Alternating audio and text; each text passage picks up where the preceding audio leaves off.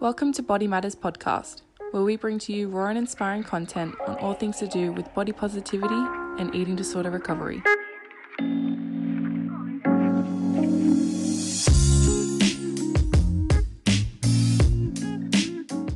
But before we begin, I'd like to acknowledge Aboriginal and Torres Strait Islander people as traditional people and traditional owners of this country. We acknowledge with gratitude First Nations communities for their continuing care and connection to the lands or waters with which they have protected for thousands of years. We pay our respects to elders past, present, and emerging, and recognise that First Nation sovereignty was never ceded. On this week's episode, I am delighted to be bringing back last week's special guest, accredited exercise physiologist and health coach, Sarah Liz King. On this week's episode, we will be speaking about the topic of your menstrual cycle and how it can be impacted by disordered eating, where we will specifically be speaking about hypothalamic amenorrhea, which is a condition that causes someone's period to stop, often caused by undereating, stress, or excessive exercise. So on that note, here's Sarah. Thank you so much for coming back on the podcast. Thanks again for having me. I'm excited to talk to you and your audience again today. Yes, happy to have you back on. So to start us off, would you be able to talk about some self-care that you like doing? Of course. So my self-care that I do every single day without fail is my skincare routine. Now, this isn't something that I did from like my 20s. It's probably something I discovered only a few years ago, but it just feels so nice to like just take care of your skin. And it's something so simple, but it feels so nice to just do that morning and nighttime.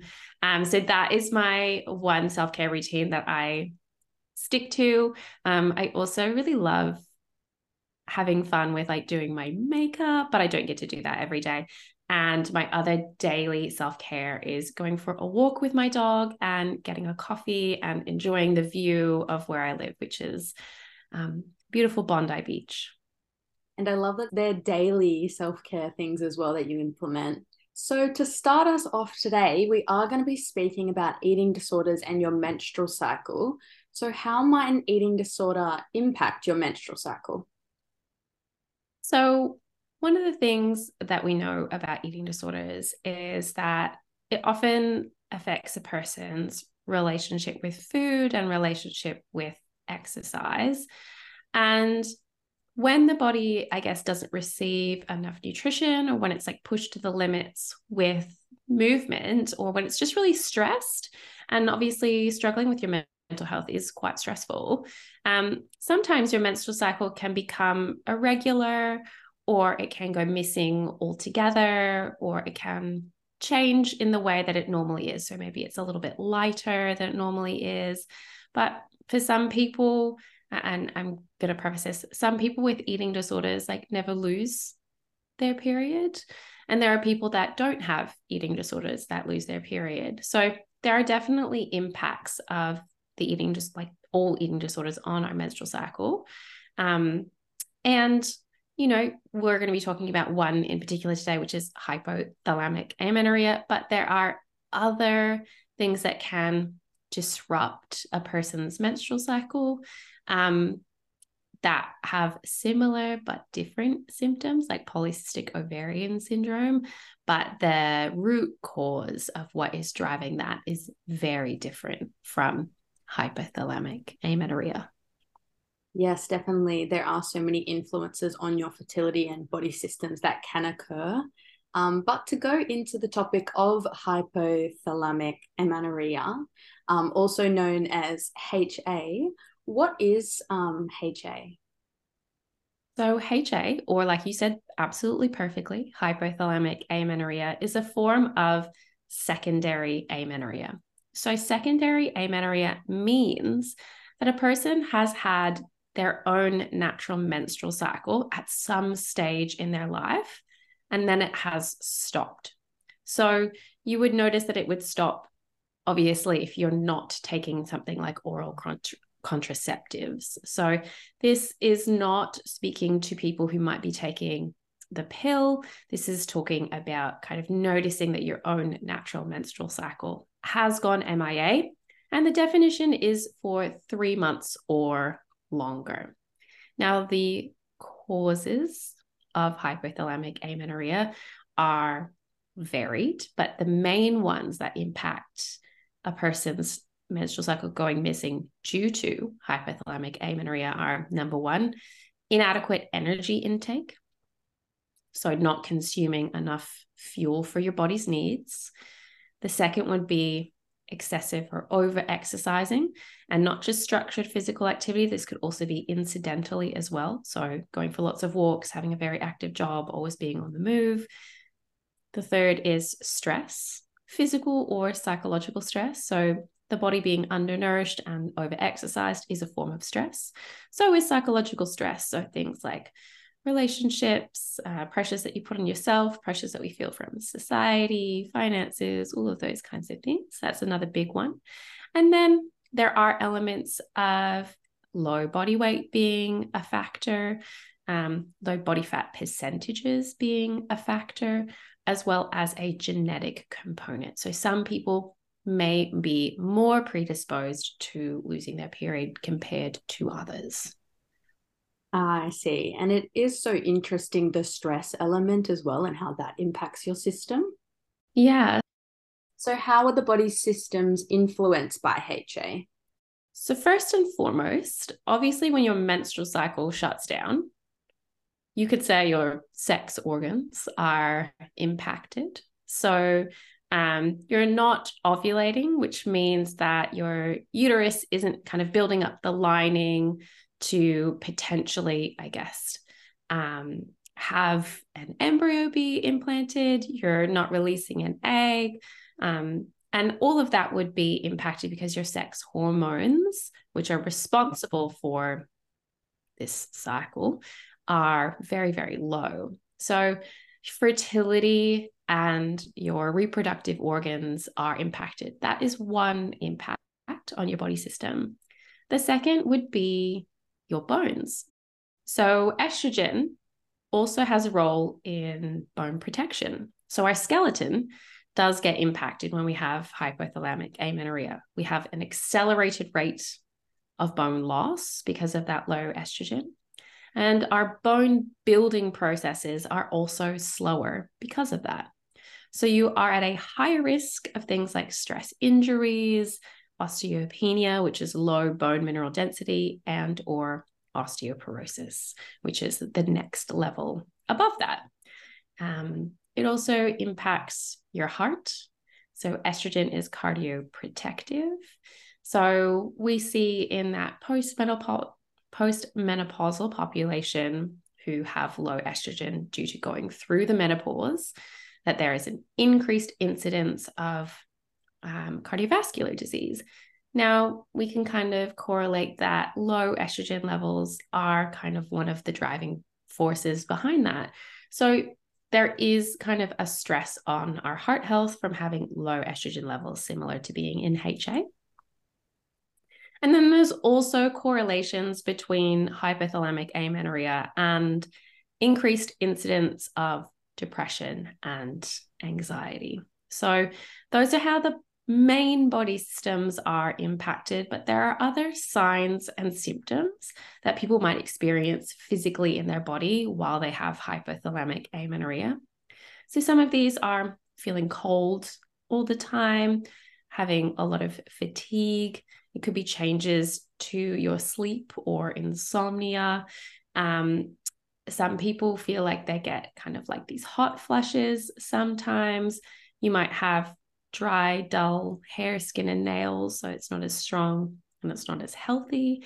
You might find it more difficult to concentrate. And all of these are side effects, not just of your hormones being low, but having inadequate energy intake for your body, which is one of those factors that causes hypothalamic amenorrhea. Yeah, wow. But what if you already have an eating disorder that has similar type symptoms? So then how does HA affect those with an already present eating disorder? Yeah. So if you are already struggling with an eating disorder, I'd say it's pretty hard to kind of pick apart what, I guess, symptoms are being caused by what. And it kind of all ties in together. And I think we don't necessarily need to extrapolate out, oh, it's the eating disorder that's causing these symptoms, or if it's HA causing these symptoms, because if we are looking after our bodies and focusing on the recovery process for an eating disorder, so focusing on renourishing the body, weight restoration, if that is a part of what our journey needs to be, balancing our movement and our exercise overall, then the symptoms associated with hypothalamic amenorrhea improve, as does our physical health and mental health for our eating disorder as well. So there's a lot of crossover between symptoms, but I guess the one thing that is the characteristic of hypothalamic amenorrhea is that missing period. But even if you don't have a missing period, if you do have an eating disorder, that is something that warrants so much attention, and you still deserve to seek care and treatment and support. Yes, it's just maybe after, if you have recovered from the eating disorder and those symptoms still prevail, then to really seek treatment. Yeah, I think you make such a good point there, because I often see people who come to me and they go, my treatment team has recommended that I weight restore to this weight, but my periods still haven't returned. That's a very common, I guess, experience for a lot of clients that I see. And sometimes when we've had an eating disorder for like a really long period of time, and maybe we haven't had a menstrual cycle for a really long time, we can't always use kind of what is usually called a pre-morbid weight. So like that before I was unwell, what was my quote unquote healthy weight? We can't always use that as a guide to guide people towards where they're going to be functioning most optimally. So sometimes we need a little bit more nourishment. Sometimes we need a few tweaks to our movement and exercise practices. Sometimes we just need a few little tweaks to the way that we are fueling our body throughout the day to get that menstrual cycle to resume again. So that is what I would say is like a very common experience for people that have a history of an eating disorder. Yes. So can you completely recover from HA? You can. It's pretty magical. You can fully reverse hypothalamic amenorrhea. And one of the things that's pretty cool about it is it actually doesn't matter how long you've had it for. That doesn't necessarily determine the length of time that it will take you to regain a menstrual cycle. There's no correlation between those two factors. So resuming or regaining that menstrual cycle is through obviously reversing a lot of those causative factors that meant that you lost your period in the first place. So ensuring adequate energy, ensuring a more moderate approach to movement and exercise, and also really managing your stress. Those are going to be the three really, really, really important things. And then we do look at elements of weight and body fat percentages. But we take those, with a grain of salt, because at the end of the day, every person's quote unquote healthy BMI is going to be so wildly different. We can't just pick one number and say, yep, that's the one that you need to aim for, and then wave the magic wand and your periods will resume. It's all of the factors combined that we really need to think about. Oh, and what if you don't address HA though? What are the long-term effects of not actually wanting to address the HA? Look, I think people often sweep hypothalamic amenorrhea under the rug because it feels like it's quote unquote convenient to not have a period every single month. I mean, you don't have to think about, going and buying period products and cramps and all of those things that we typically think about when we think about a period and a menstrual cycle. But there are so many long-term health impacts if we actually don't address it. The problem is these health impacts don't necessarily like smack you in the face, or they don't always impact your day-to-day life, but accumulatively they can lead to really serious health impacts in the long term. So the long-term health impacts of not having a period are pretty significant. The first one is obviously your fertility. So when you have hypothalamic amenorrhea, your ability to conceive naturally is non-existent because you're not ovulating. You're not releasing an egg every month. Your body's not building up a healthy endometrium for that potential embryo to be implanted. So conceiving naturally becomes a struggle. And also, when your body's in this low energy state, sure, you can go and do things like IVF, but your body's response to those drugs may be significantly reduced because your body is not in a healthy state overall. So that is definitely one long-term impact.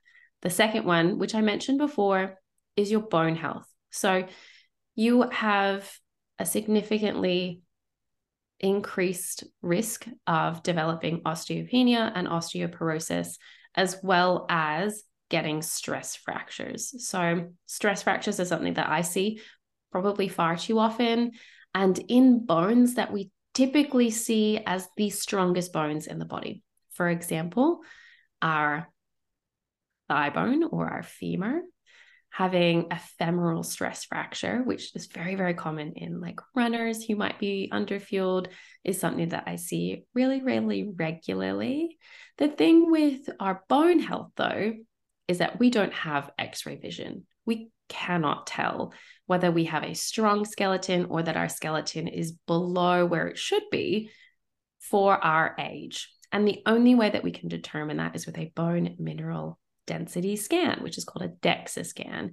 And if you have had a missing period for 12 months or greater, or you have suffered from a restrictive eating disorder or another eating disorder that has compromised your hormonal health, you should definitely be getting screened with a DEXA scan to find out what your bone health is. And they should be repeated regularly because it is reversible. We can improve bone mass. We can regain some back, but we need to know where we're starting from in order to do that. And recovering your period is one of the main things that we need to work on to ensure that you have a healthy skeleton. Yes. The other ones are cardiovascular health, right? Our heart health definitely gets impacted from not having sufficient estrogen levels around.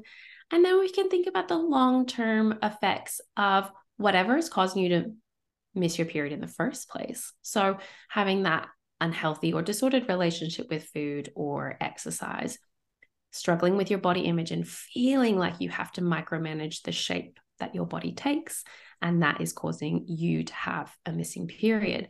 Those mental struggles are just as significant as the physical health impacts of hypothalamic amenorrhea.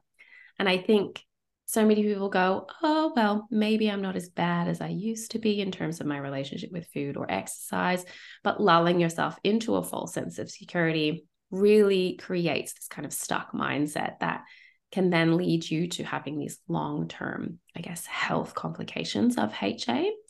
The last one I would say, which is a complication of hypothalamic amenorrhea, is digestive issues. So when the body is being undernourished, it's not getting enough energy, the digestive system really slows down.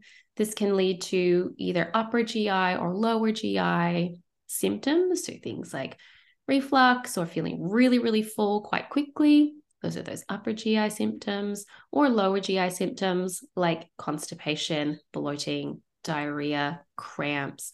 All of those things are really, really common in hypothalamic amenorrhea, but again, can be improved through the recovery process. It does take time for those to kind of get all the way better though. Yes, still, it's very, very interesting. So, what is the prevalence of HA for those who do experience an eating disorder?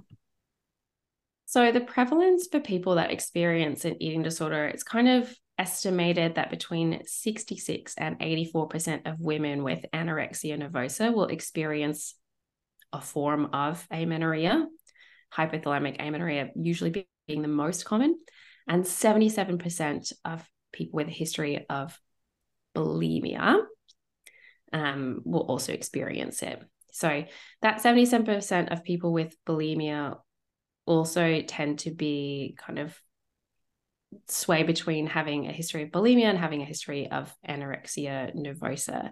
Now, to put that into perspective, hypothalamic amenorrhea is estimated to affect about 17.4 million women and people assigned female at birth worldwide. Now, that statistic is a couple of years old, so obviously it's probably higher than that, but it's quite significant. Definitely significant. And very interesting with the bulimia, because I know those who experience bulimia can be all different body weights. Is there a reason that it's linked to bulimia? Yeah, so obviously bulimia might have an inconsistent energy intake. So we go through periods of restriction and denying ourselves food because we may have had an episode of binge eating.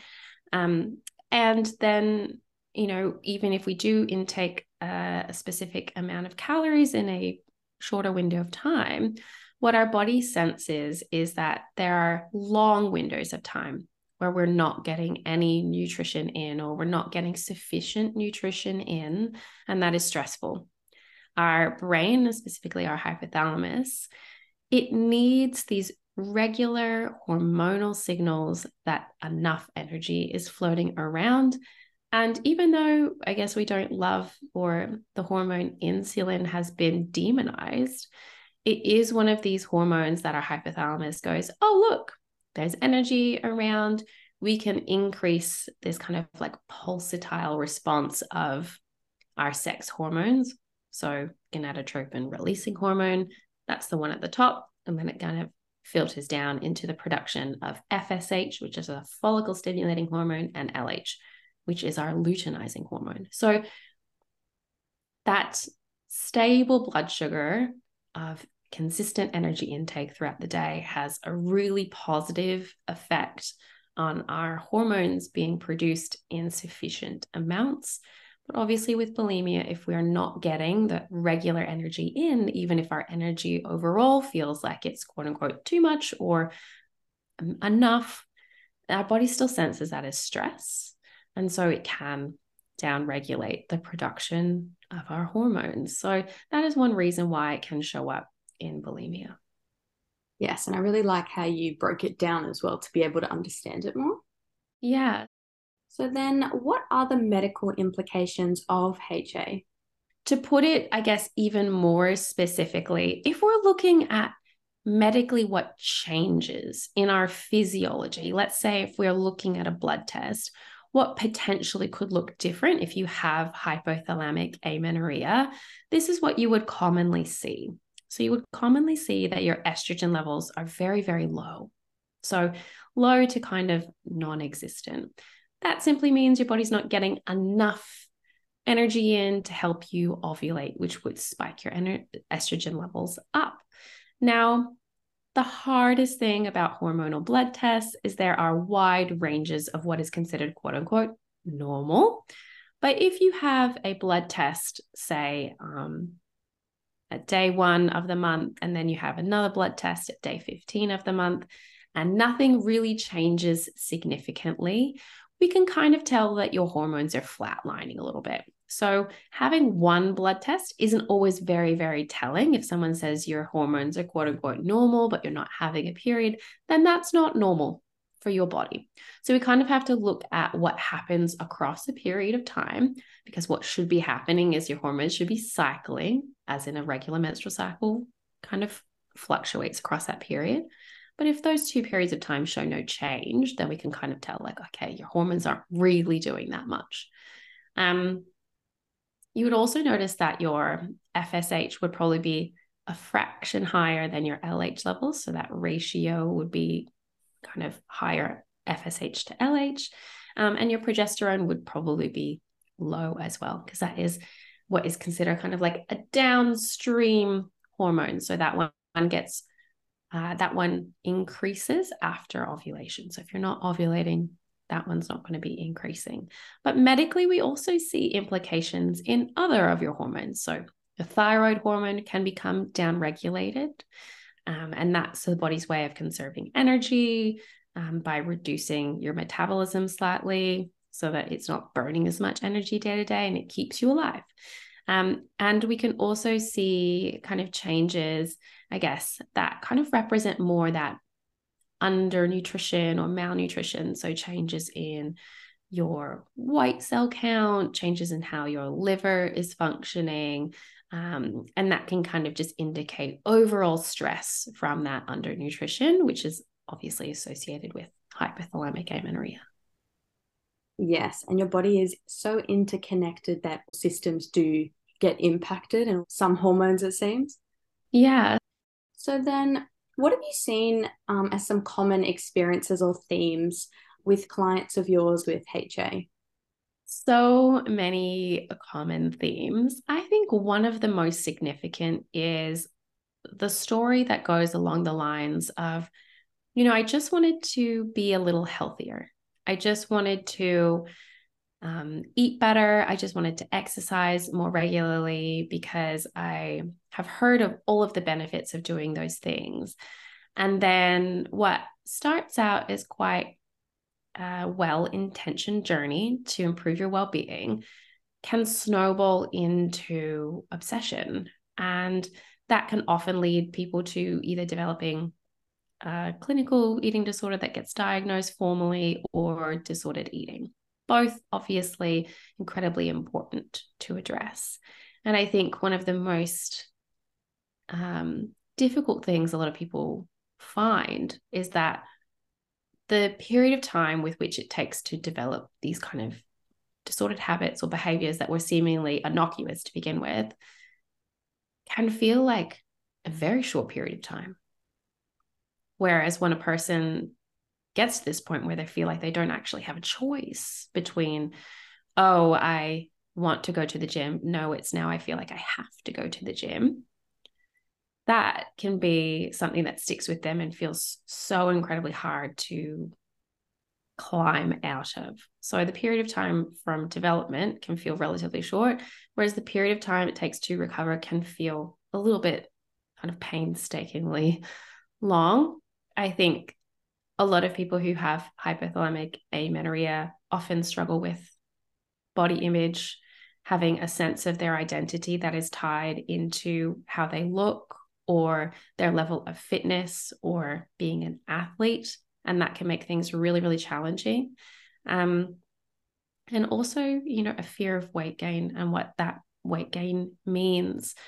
It's not necessarily about the exact number on the scale, but what that represents to the person and how they feel they'll judge themselves, and also maybe how they feel that they'll be judged by others in the world around them. So those are some really common themes and some really common obstacles that I find my clients are consistently talking about with me in session.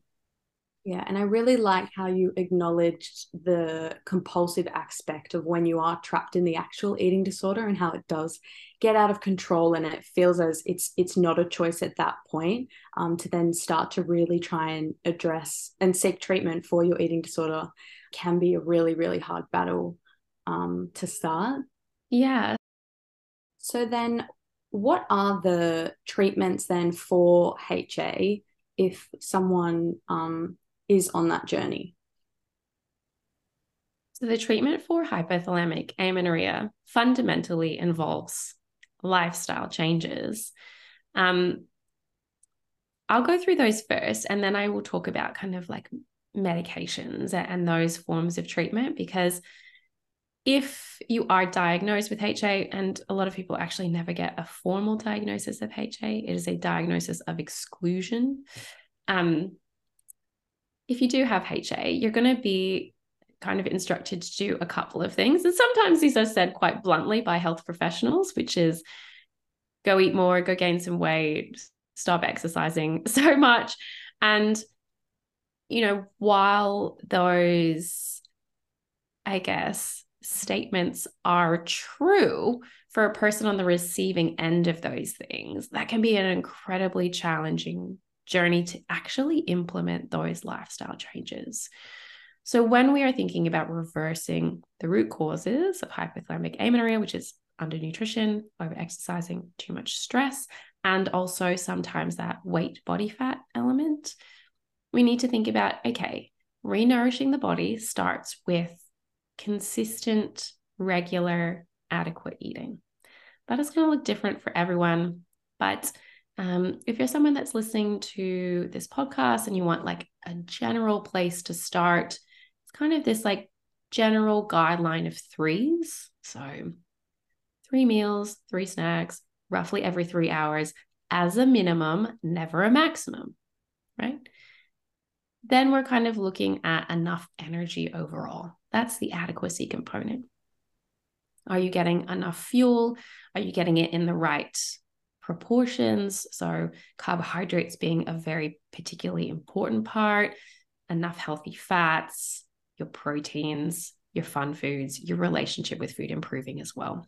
So regularity, adequacy, then we're looking at relationship with food wise, improving your variety, eating socially, and spontaneity. So that kind of represents what is commonly referred to as the RAVES model of renourishing the body, that moves from that stage of mechanical eating to intuitive eating, which is a helpful model for a lot of people. Obviously, it's not a one size fits all, but it can be really a helpful model to follow you through with that renourishment of the body. Exercise is a tricky one because some people will be able to tolerate more exercise than others, but there are a few key things that will definitely help you with period recovery. The first is cutting out high intensity exercise. So high intensity exercise basically means things like running or weightlifting or anything that's like very athletic, that kind of feels quite exertional, or we're doing high intensity exercise and our body's kind of undernourished. The body senses that as a form of stress, and it increases a hormone called cortisol. So cortisol can take away from the production of our sex hormones, so we're trying to minimize that as much as possible. Cortisol in and of itself isn't a bad hormone. When the body is adequately fueled and doing its best, kind of, you've got regular cycles, everything's fine. High intensity exercise is totally fine because the body can tolerate that, and it doesn't give you this huge increase in cortisol that only really happens when you're really undernourished and underfueled.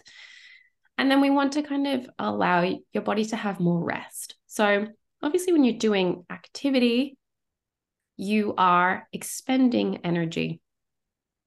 Now, movement is beneficial to our overall well-being, but in this instance, we're trying to create a surplus of energy so that our body senses, hey, it's safe. We're no longer in a famine or restriction. We can upregulate both the menstrual cycle and any other kind of bodily processes that have been downregulated. But if it's constantly using the energy that you're giving it through food to prioritize other movement, through structured exercise or lots of incidental exercise, it's not really going to have that choice to prioritize those rebuilding, repairing, restoring processes that we need to get your period back. So really cutting down on the exercise, taking a break altogether can sometimes be very, very beneficial. It's short term. It can be reintroduced safely and healthily in the long run. The third is obviously managing stress, which if you're struggling with an eating disorder, recovery in itself is stressful. And recovery from hypothalamic amenorrhea is also stressful. So finding different ways of managing your stress that isn't related to exercise or isn't related to kind of your eating disorder, because sometimes people do use eating disorder behaviors to regulate their emotions and their well-being. So really building out a toolbox of different things that you can practice in times of stress that will help you feel calmer, feel more at peace, navigate the day.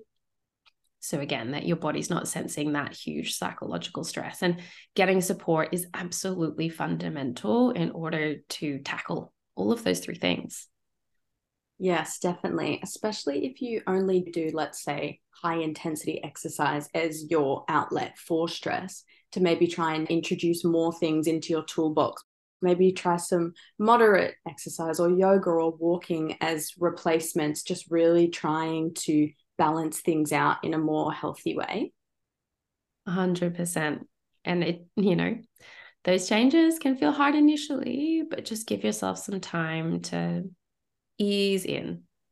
Yes, definitely. So, what can you do if your hormones are significantly disturbed by HA and you are experiencing mental health symptoms alongside it? What you can do is definitely talk to your doctor.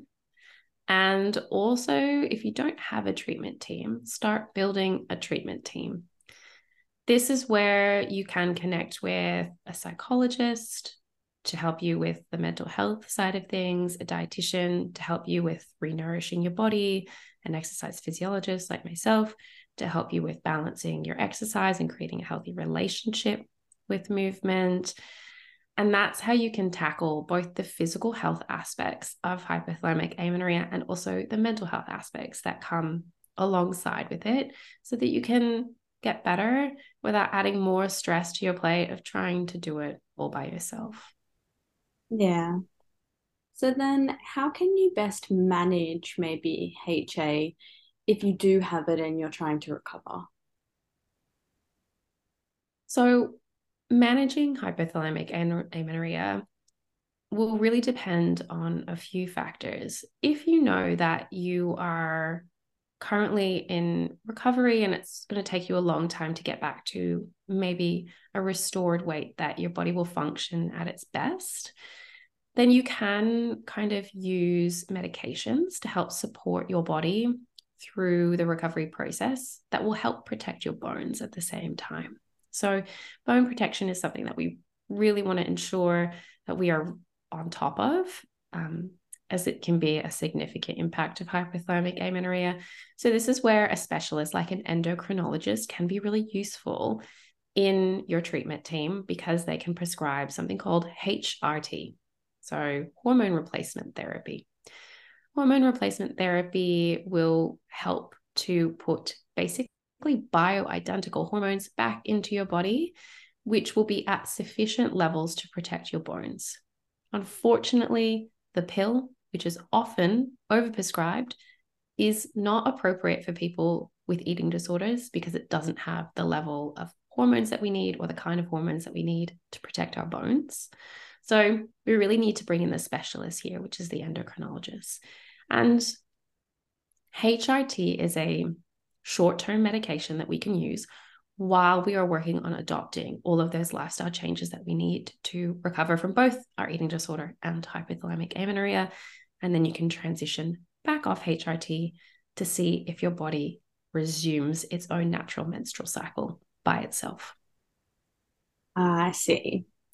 So then, do you have any advice for someone who maybe really struggles with HA or feels that it has impacted their fertility? I would say you are not alone.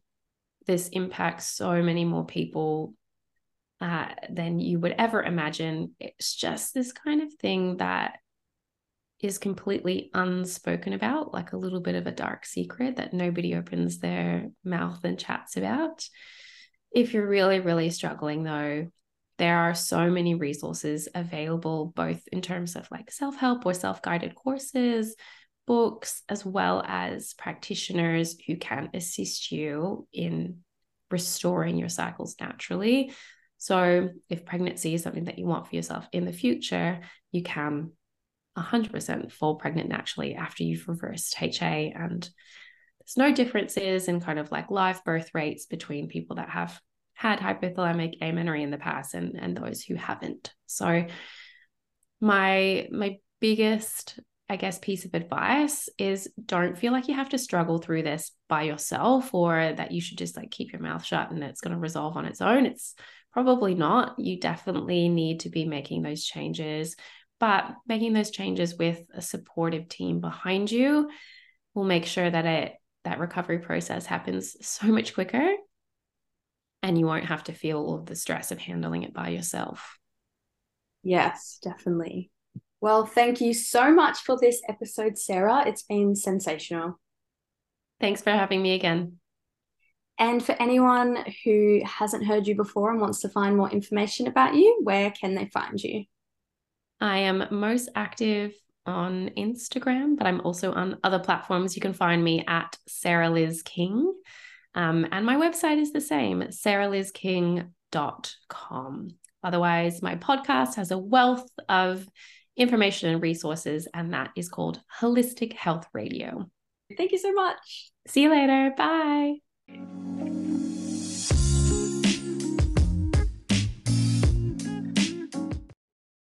Well, that's the end of today's episode. Please subscribe, leave us a comment or a review. If you would also like to learn more about Body Matters services, you can check out our website at bodymatters.com.au. Thanks for listening.